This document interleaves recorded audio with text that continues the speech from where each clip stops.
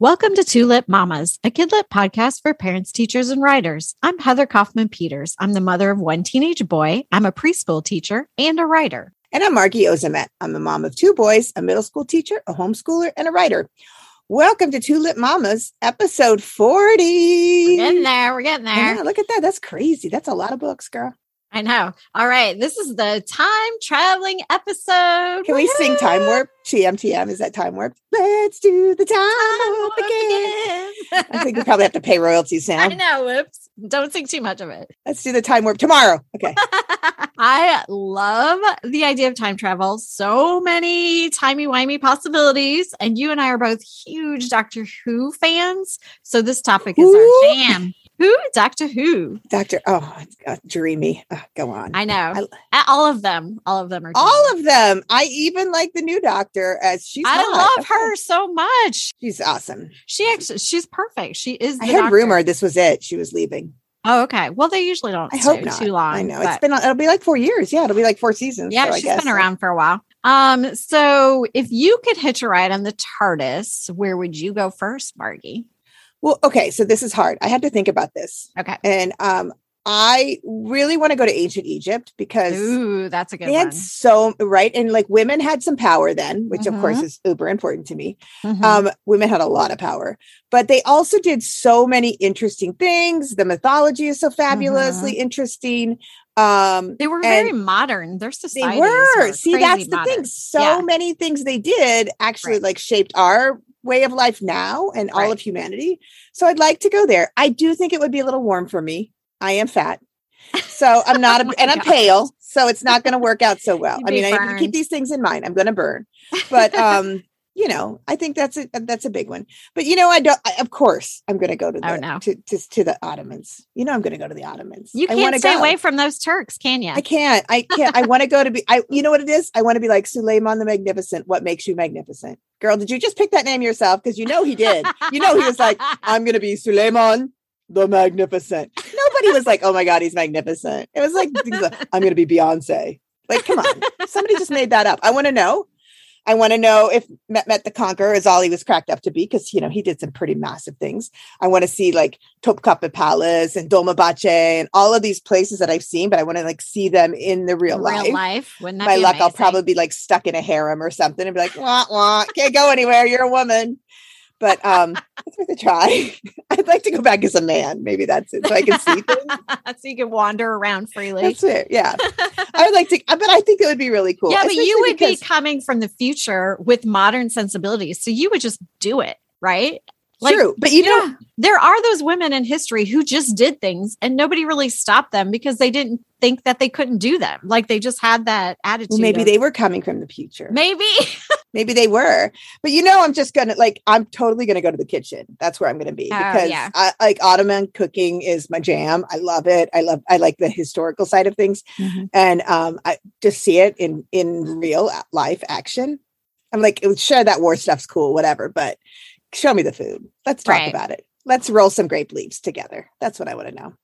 Where are you going? Well, I was thinking about this a lot since the last episode when you asked me, and I thought about people that I would be interested in meeting. And one of the persons that just popped into my head is founding mother Abigail Adams. She's a Massachusetts girl. Oh my God. Yes, she is. She was the wife and close advisor to President John Adams and mother of President John Quincy Adams. So she's like the kingmaker, basically. She's so like prim and proper, though. I wouldn't last. You'd be okay. You'd be like, oh, let's have tea. I'd be like, yo, girl, what up? And she'd be like, have a beheaded. Yeah, she was very into like virtue and raised her kids to be like, what are your virtues and stuff? Which I kind of like that, though, because I always like ask my son, like, what kind of man do you want to be? Like, I think that's important. You're such a better mother than I am. I'd be like, could you just not fart on me? You're like, what kind of man do you see yourself becoming? How can we make you stronger? What are your morals? And I'm like, flush the toilet when you're done. That's how I raise men in my house. Put the seat down. Just saying. It's a little different out here. Anyway, go on. Tell me more about Abigail Adams. Well, my child is a little bit closer to adulthood, so we have a few more things to worry about. But not peeing on the floor that's a good step. I was going to say, I have a husband. Don't even try to say that they fixed that. I mean, please. Hello. All right. Well, I was always inspired by the letters that Abigail Adams wrote, like while her husband was in the Continental Congresses. And I just thought she was so smart and so interesting. And he really leaned on her as an advisor and liked to get her opinion before he did anything. But the biggest thing she did, which was so cool, was argue that women should be given equal rights, like way back when they were founding our country. She was like an old Hillary Clinton. I'm just saying. She ran their household and their farm and stuff while he was gone. She kind of reminds me of like a Viking woman in a way. Like they did that kind of stuff too when their men were gone. They ran everything and they handled all the books and all that kind of stuff. I mean, okay, the only difference is that they were off fighting the war. Bill Clinton was off. Yeah, wow. With, having his own little war. That's the only difference. She was still running things. Fighting wars in his pants. Wars in their pants. Oh my God.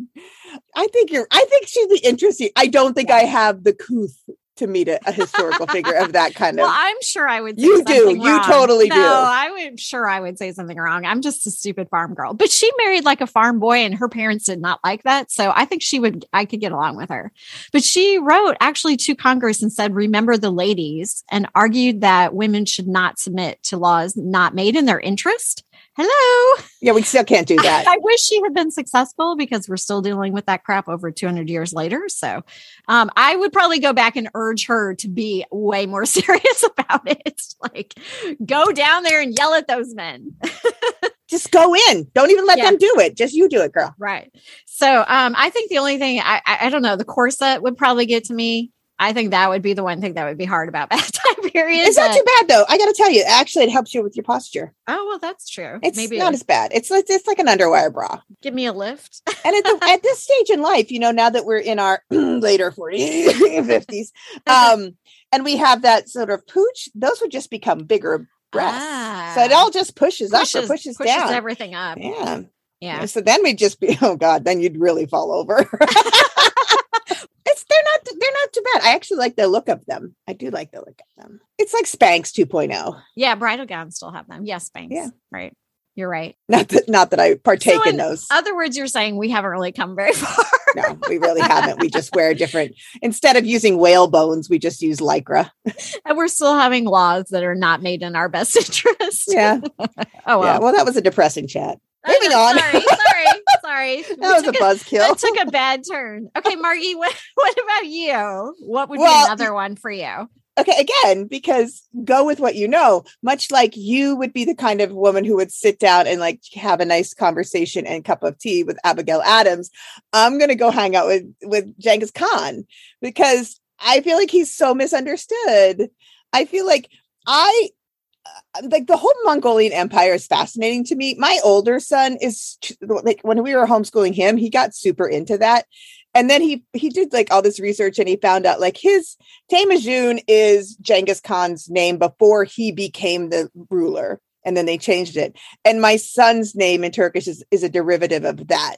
So, and my other son's name, this is totally accidental. My other son's name is a derivative of Kublai Khan. So, which is not accidental at all. Which is totally not. It was accidental, but then I was like, "Ooh, that worked out a little too well, right? The shoe fit, and boy, does he wear it." So, and Genghis Khan in Turkey has they love him, they love him, and he is supposedly his DNA is in every Turk. So here we go. He got around. Right. There's a really awesome book series by John. I'm going to say his name wrong. Siska, the Stinky Cheese Man. Oh yeah. But anyway, he wrote this series of chapter books called the Time Warp Trio. I'd say they're probably 10 or 15 years old. And in one of them, they do go they find these three friends who are 8 or 9. They find themselves in all these weird historical situations, and they go and they meet Genghis Khan, and they have to help him through a series of obstacles and when he takes over it, because he's a kid like them. And my kids loved that book my little guy loved that book last year. And then I was like super into it. And there was a cartoon based on it and everything. And I don't know, I just really find the whole concept of the Mongolian Empire fascinating. I hate European history. I think it's really boring to read about white people. That's just me. I'm not a big fan. I think like there's parts of it. Maybe it's because that's all we ever got. I agree with you. Like when I got older, I became obsessed with like South and Central American history, yes, Asian history, and Egyptology and all that. Like, yeah, I agree with you because we got so much of the European history. Yeah, and I could give two farts about the Middle Ages. I mean, it's like whatevs. Even like the Justinian Empire, the Byzantines, like the Emperor Justinian and. That stuff is fascinating, and how they each kind of like swapped over, and how, like when you're in Istanbul, you see all of that stuff and you see it very firsthand because you can go to various places in Istanbul still and see, wow, this is when the Byzantines were here. Wow, this is when the Romans were here. Holy mackerel. This is when, like the Mongols were here. Like, it's fascinating. It's so interesting. And I feel like we get gypped. So that's why I'm really into that kind of stuff. I think it's more interesting than learning about the European history because, and for some, like for some people, you are European, so therefore it is interesting. Like right. Our family, we're not. So right. For me, like Viking history and all that is pretty fascinating to me. Right. But yeah, I hear you. We should learn all of it. Let's put it. Yeah, because world history is awesome, and I think there's a lot to know. It helps us understand things better. 100%. What are you going to do? Where are you going? I do have another one. And this is now I'm going to take us in a totally different direction.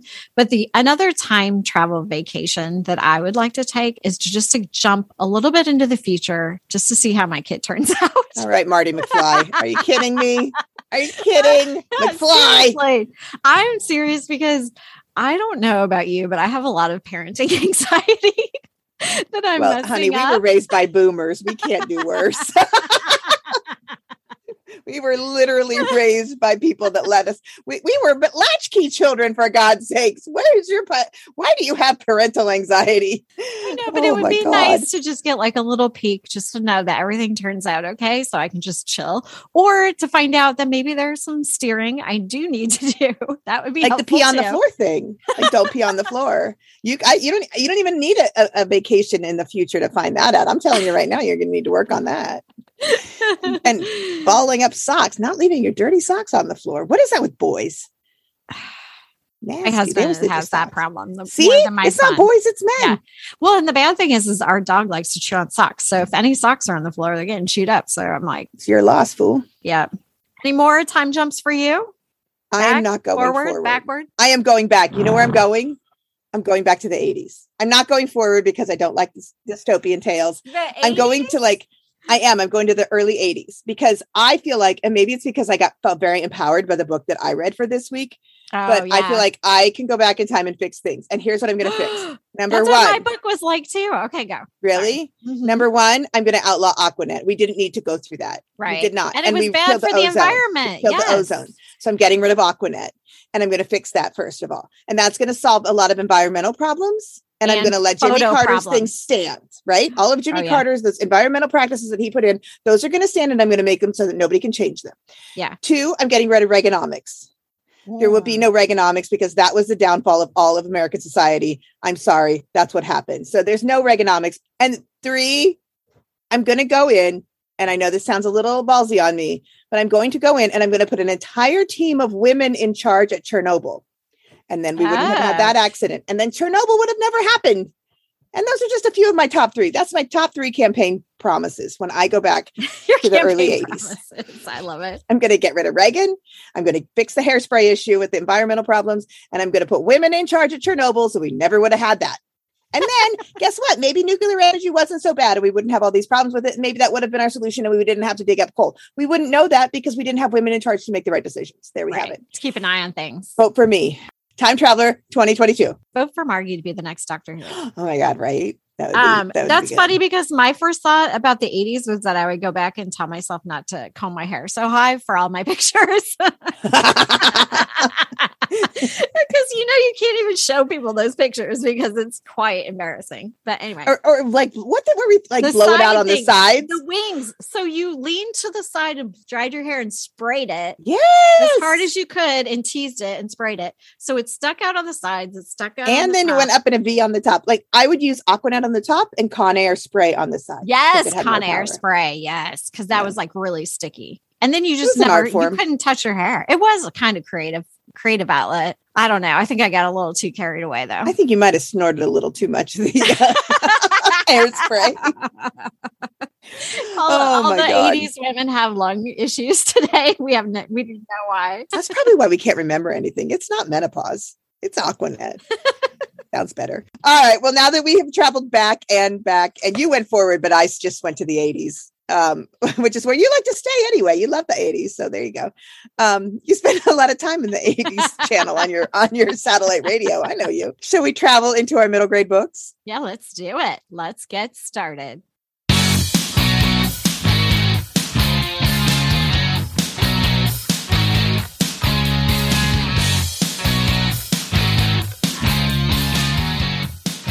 Welcome back. I can't wait to talk about the books we read this time because I know you loved yours. I definitely love mine. So do you want to go first? I totally will because I loved this book. And then I was really disappointed because I did that thing, like sometimes you read a book and you're like, oh, I wonder what other people thought. So you look up reviews and so many people didn't like this book. And I'm like, hey. Oh, no. They thought it was confusing. I think they just don't watch enough Doctor Who because I do think that if you are not accustomed to sci-fi and time travel and those kind of stories, it could be confusing. But once you've already kind of ventured into that world and you have that suspension of disbelief in your reading quota or whatever, I think it's easier to jump. So that's what I'm saying. I reject that. I read Da Vinci's Cat, and Da Vinci's Cat was written by Catherine Gilbert Murdoch, who's a good Philly girl now. Ooh, ooh, yo, girl. And she's from Connecticut originally, but she's in Philly now. So that's all that matters. She is a Newbery Award winner for the book A Boy. And this book came out in May of 21. So that's it. It has a fabulous cover. P.S. too. It's got Da Vinci's Cat.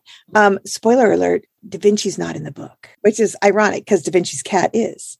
Okay. So this whole book starts with Federico Gonzaga. And he is a political hostage, and he's 11. He's 11 by the time the story starts. He's been hostage since he's been 11. He's a political hostage being held by the Pope at the same time that Michelangelo is painting the Sistine Chapel, and Raphael is like one of his buddies that like hanging out and with Federico. P.S. Federico has a maid. He has servants. He has a governess. He gets letters from his parents. He has unlimited of everything. He has all of his lessons. He has a wing. So he's under house arrest, basically. So, right. So I'm pretty much sure that if anyone ever was like, hey, we're going to arrest you and take you hostage as a political hostage by the Pope in the 1500s, I'd be like, I'm in. That's awesome. Basically, he's being held because his father is like a warrior, for lack of a better word. And they want to make sure that he always pledges his loyalty to the Pope. So therefore, they are keeping his son to make sure. So all of that happens to start us off. And on a dark and stormy night, actually, it's non-stormy night, a dark night, he is outside walking in the ground. He can't leave. He can never leave the palace grounds. He's outside walking, and this cat, the kitten, comes out of this closet, and he's like, "Well, this is a weird closet, kind of like more like a wardrobe. You know what I mean? Like that kind of closet." And so the kitten comes out, and he's playing with the kitten, and he decides that maybe he and the kitten could become friends. And then all of a sudden, the kitten goes back in and disappears. But then he like opens the door again, and now the kitten comes out, and it's a full cat. And he's like, "Whoa, what just happened?" The cat aged. But nothing happened in Federico's life. So he takes the cat with him, and the cat kind of hangs out with him. The cat sort of like, this is one suggestion that I read. Somebody was like, if the entire book was told from the cat's perspective, it would have been awesome. And I agree. That would have been like super awesome, because the cat's really important, because the cat can time travel through this closet. And the cat is actually who brings people through the closets, because he'll just be like, hey, what's happening? Look at me. I'm gone. Oh, I'm back. And it piques the character's interest so that they go into the closet and then they can travel. But that's pretty much all the cat has to do with it. The reason it's called Da Vinci's cat is because Da Vinci built the time travel box. And then Da Vinci's cat disappeared. And he was so traumatized because his beloved cat was gone. He never worked again. And that's what the whole concept. So that's sort of like at the beginning of the book. And you don't really catch any more about the cat or Da Vinci ever again. So he built the box and he made it possible to time travel. But the only one doing any time traveling was his cat. Wow. I mean, that tracks. I have a cat that tracks. Yeah. And the cat wouldn't tell you he went anywhere. At least my cat wouldn't. But so anyway, a few nights later, Frederico's out again and he and the cat, he's got this like really nice, collar made for the cat. So everybody knows it's his cat, blah, blah, blah, blah, blah. And he really needs a friend. So that's why it's important for him. The cat's really important for him. And all of a sudden this guy comes out and the guy he's not wearing like a jerkin and hose. He's wearing like pants and he's sort of disheveled and he has this weird accent, but he's still speaking Italian. But he has this weird accent and his Italian is broken. Well, it happens to be Herbert. And Herbert is from the 1940s, New Jersey. Wow. And Herbert comes through and Herbert's kind of sketchy because Herbert is looking for sketches because he thinks that if he time traveled to Italy, he's using it for evil to make money. So he's asking, he makes a little bit of a deal and he gets a couple sketches and they're signed by Michelangelo. And they're like cast off from his work on the Sistine Chapel. Meanwhile, the Michelangelo character in this book is absolutely fabulous. He's a hot mess. I love it. It was really fun. So he gives Federico chocolate with peanuts because he's never had chocolate before. And Federico doesn't want to eat it because it looks like a turd. But then eventually he does eat it. And he's like, oh my God, I'll give you. Yes, I will go find and I will steal the drawings and bring them back if you keep bringing back chocolate. And that's how it works. So then it's a while before Herbert comes back. Herbert doesn't come back for a few nights. And when he comes back, he's really old. He's gone from like, he's not really old, but he's probably like in his 50s. And when he started, he was in his 20s. Well, he's explaining to Federico that, like he had made a lot of money from the sketches. He could buy a house, blah, blah, blah, at a nice neighborhood. So one night, that's the night. And he got an outfit too. He had a whole outfit made so that he could come in and blend in. Herbert could blend in and not look ridiculous. Herbert decides that he's going to go out of the palace gates. And Federico is like, you can't, there's disease out there. If you go out there, the disease will take me back. It doesn't work basically. And he goes outside of the palace gates. And this is like all within the very beginning of the book.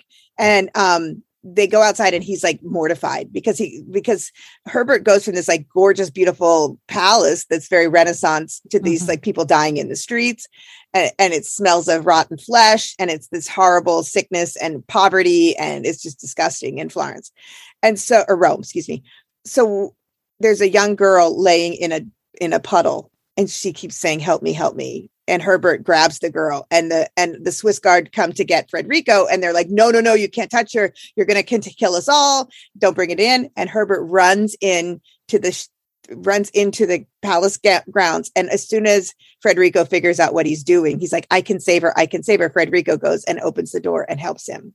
Aww. And he goes to the closet. You don't ever see him again. Years forward. Now, nothing has happened in Federico's time. Nothing has happened. But years forward, we fast forward, and all of a sudden the book totally changes. And he's just, Federico is just, he's just depressed because he has a friend, and that was his friend. And now he's gone and he doesn't see him for many nights. So he figures, well, he must be dead or something happened. Years later, now we fast forward and we meet Bee. And Bee is this salty little girl who has two moms, and they are going to house sit at this house in New Jersey. And are we in Bee's perspective at this point? Yeah. Now we're telling the story from Bee's side of things, okay. And it's modern day New Jersey. And Bee has two moms who both happen to be art historians. One of the moms conveniently happens to be from Italy, and therefore Bee speaks fluent Italian. Yeah. So they meet the next door neighbor, and they meet this cat, Juno, and Juno is the same cat. It's the cat. It's Da Vinci's cat. And Juno is attacking a bird. And so she takes it over to the old lady, and the old lady freaks out and almost has a heart attack because she's looking at Bee and she's like losing her mind, but nobody knows why. And the moms are kind of freaked out and everything, but whatevs. So she goes next door, and that's Mrs. Bother. Mrs. Bother introduces herself, and this happens to be Herbert's daughter. So Herbert's daughter is now an old lady. So we've lost that much time on this side, but nothing's happened on Frederico's side, right? Mm-hmm. Okay. It's a little confusing. I hope I'm not giving too much away. It's kind of like a reverse time travel where Frederico is always in the same spot, but travelers are coming to him.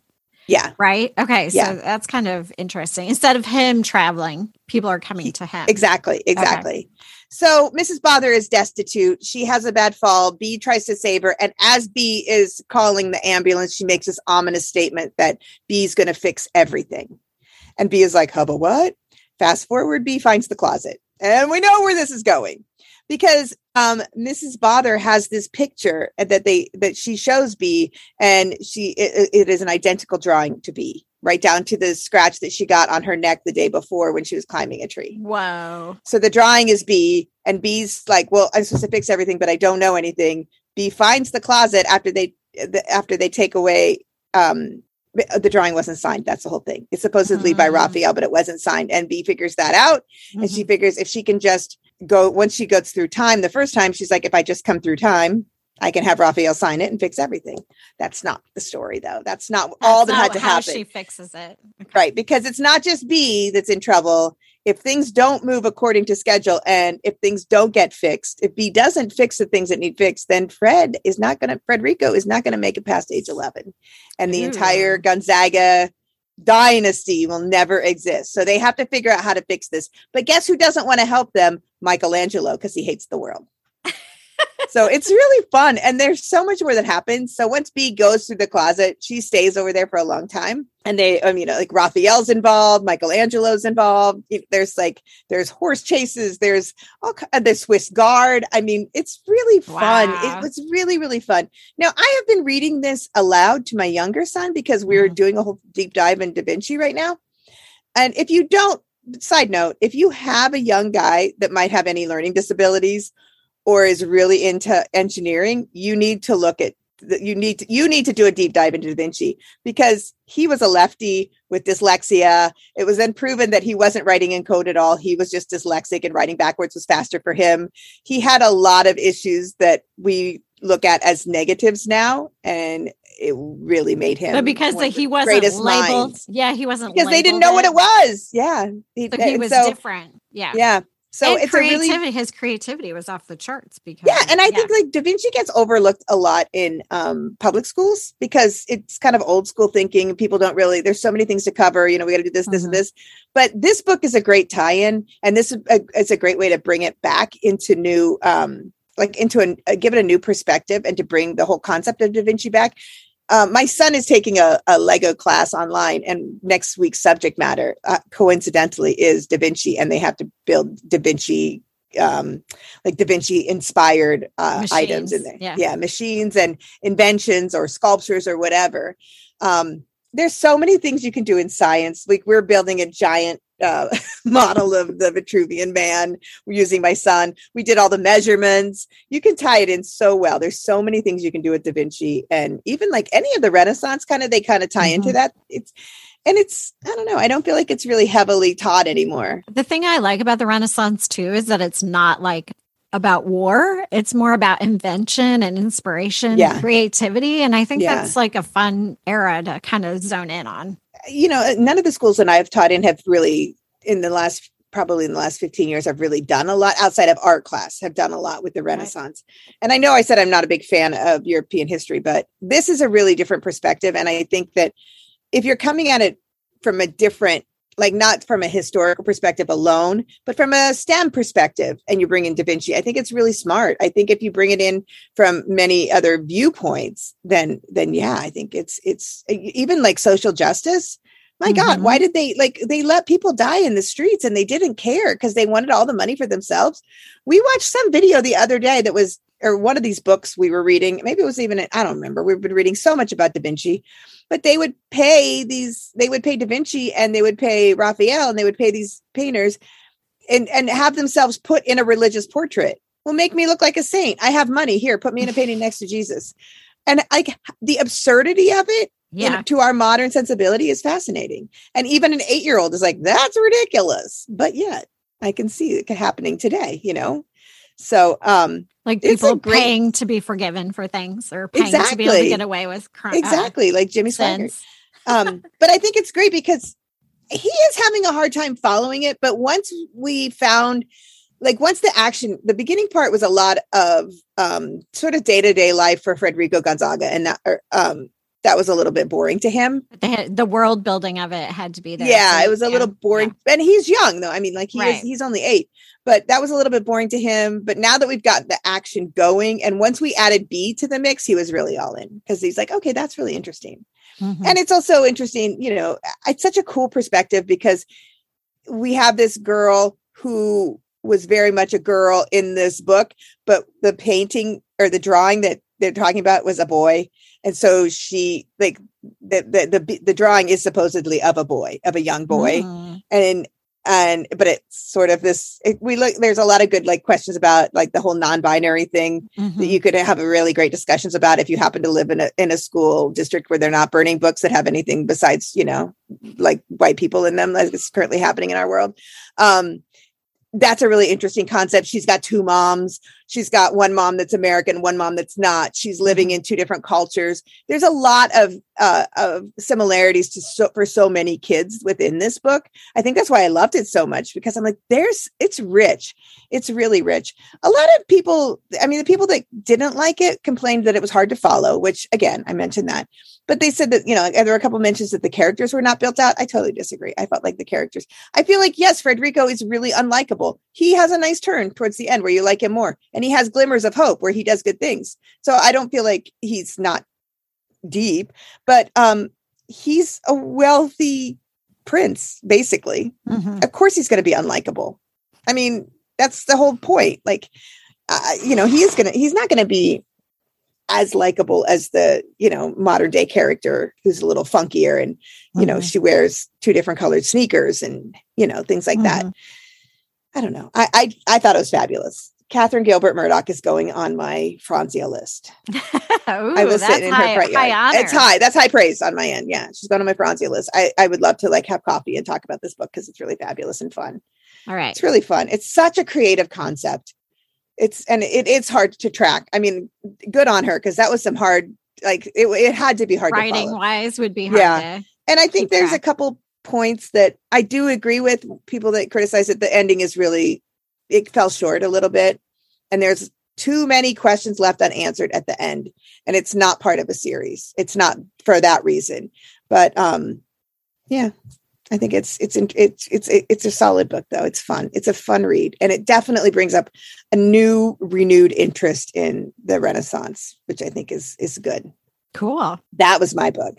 Da Vinci's Cat by Catherine Gilbert Murdoch. I know. I must have liked it, because I never talk about books that long. And you never get that excited. I know. It was good, though. It was fun. It was so fun. Oh, I love it. Okay. All right. So what'd you read? Sorry. Space enough. Okay. Space enough. It's okay. I had the pleasure of reading Operation Do-Over by Gordon Korman. And Operation Do-Over is brand spanking new. Like, it just came out mid-January of this year, 2022. Korman has a ton of middle grade books out. Yeah. He's probably best known for Unteachables, which I admit I haven't read that one yet, but this is the first book of his that I've read, and I definitely will read more. He's on my list. Maybe not total Franzia, but he's up there. He's pretty good. Now, what's the one before Unteachables? There's one before that one about Unplugged. It's good. It's a good one. Yeah, he's got a lot. He does have a lot of books out. So Operation Do-Over is a story of 2 best friends, Mason and Ty, and it's told through the POV of Mason, which, by the way, the voice is like spot on. I seriously felt like a 12-year-old boy was telling me this story. It was so cool, and it was very authentic. I loved it. I think that's his jam. Yeah. Yeah. I mean, we don't like to say girl books, boy books, blah, blah, blah, and I'm sure girls would like this book too. And there's plenty of female characters in it, but it's got that kind of boy voice to it, which was really fun.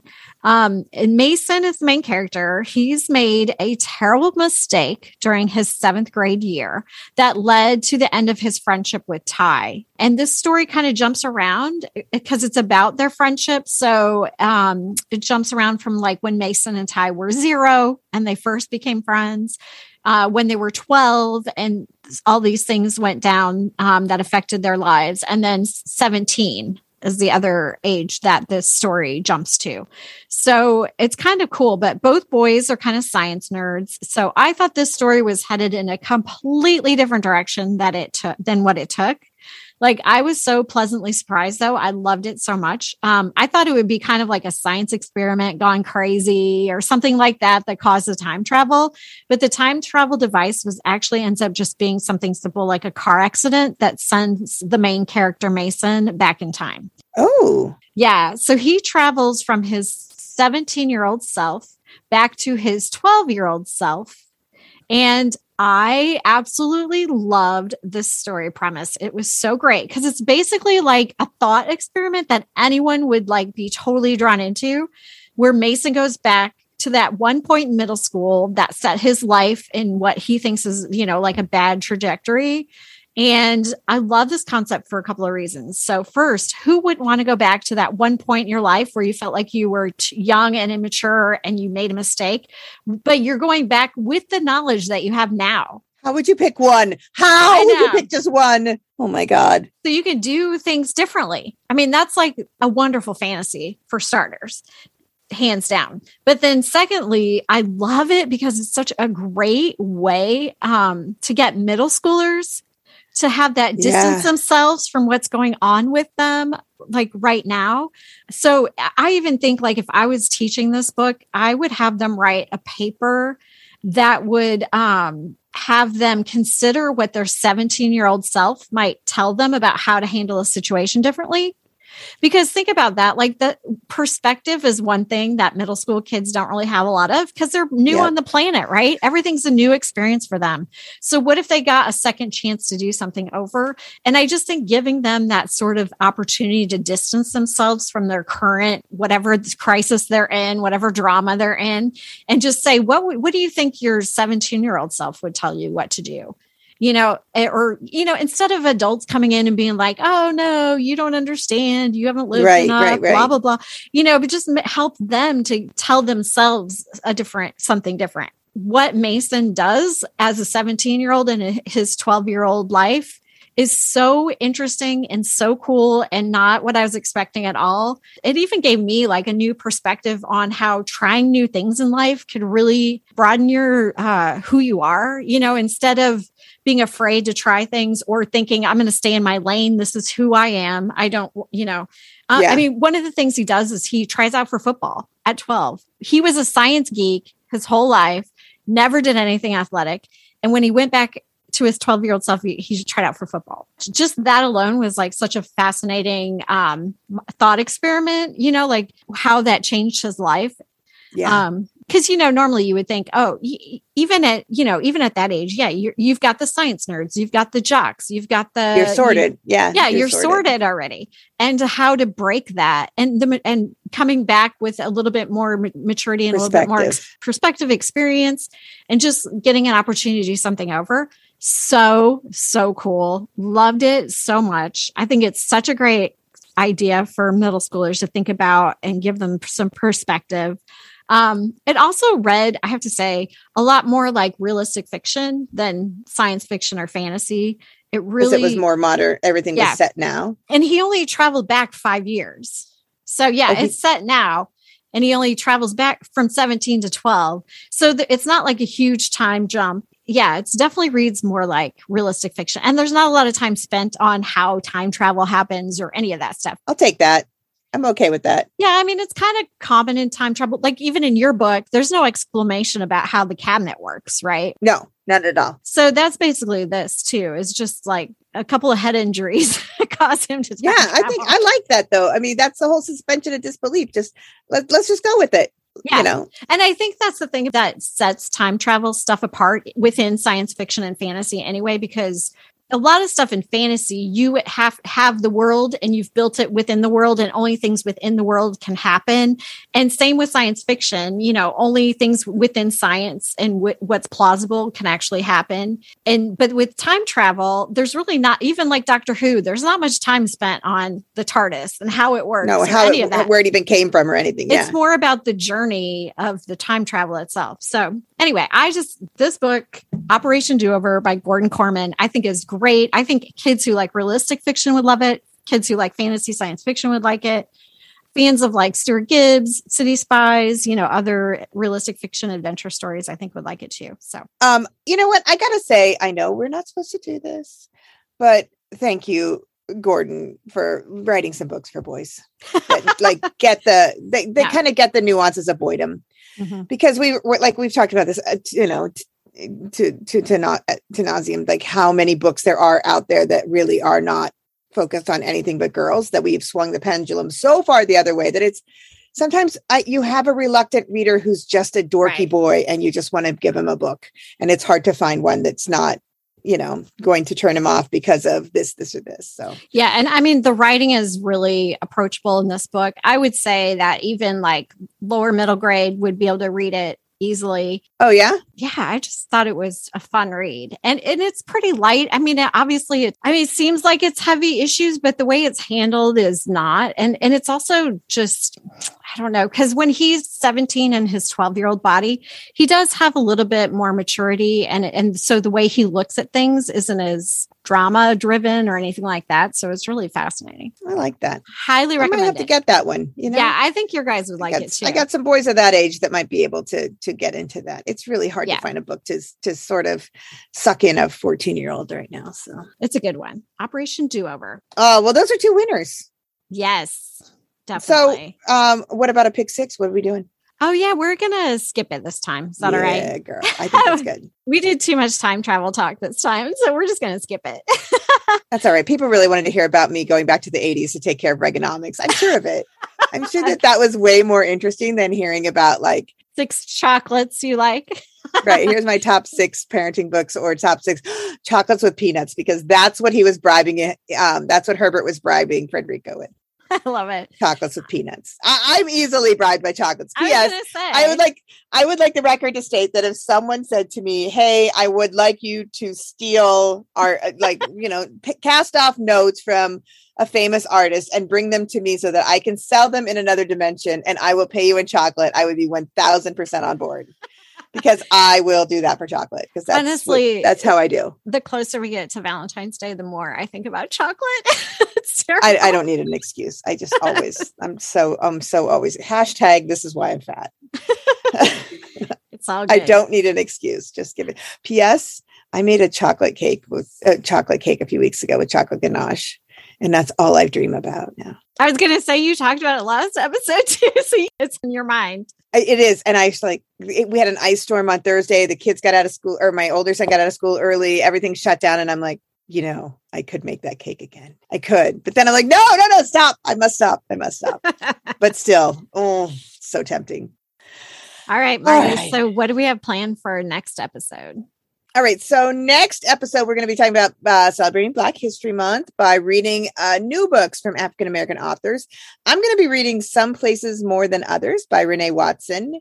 That's a big one right now. It's getting a lot of press lately in the wake of Starfish, because it also has a main character that's fat. And that's a really important thing. And representation matters. And congrats to Starfish for winning so many awards. I know, right? Exciting. Exciting. I like to think that we had a little hand in that. We pushed that one, but just kidding. Totally just kidding. But no one listens to us. Right. But I think that I'm really psyched to read this because it's a hot ticket. It's a hot ticket with a fat main character. Two of my favorite things. All right, and you, what are you reading? Well, I'm still a little bit torn, but I think I'm going to be reading The Girl in the Lake by India Hill Brown. You have a death wish. I'm going to scare the crap out of myself, though. So I'm torn because I might read that, or I might read When the World Turned Upside Down, because that one looks really fascinating, too. That one looks so good. I saw that one, too. And I think you should just keep that one because you'll need that when you get too scared to read the other one. I I know that's I'm what I just was saying. saying. I'll trade back and forth. I will definitely not be reading The Girl in the Lake at night at any point. I mean, I couldn't even read the one with the scary, like the scary sea snake monster last or week. I couldn't even. Look at you. I know. Whew. We'll see. We'll see how it goes. Well, I guess that wraps up this episode of Two Lit Mamas podcast. If you like what you've heard, leave us a review and share us. We'll love you forever. And that gets us seen, and we need to be seen. So I'm just saying, and We don't do. leave us bad reviews. People But even need if to you leave see us, right? Even if you leave us a bad review, it's not really a bad review because it like gets us up in the algorithm. So ha ha ha on you. Na na na boo boo. And if you want to join us twice a month for wonderful kidlit discussions like time travel, please subscribe to the Two Lit Mamas podcast through any of the places you get your podcasts. And if you want to find out what's happening in our world, or you want to talk about Reaganomics, or you want to talk about Chernobyl and why women should have been in charge of Chernobyl, give me a call. You can follow us, DM me. You can DM me at Two Lit Mamas Podcast on Instagram or Two Lit Mamas on Facebook. And of course, on our website, www.twolitmamas.com. Thanks for listening. Have a great week. Bye. Happy Valentine's Day. Bye. Oh, we'll have Galentine's.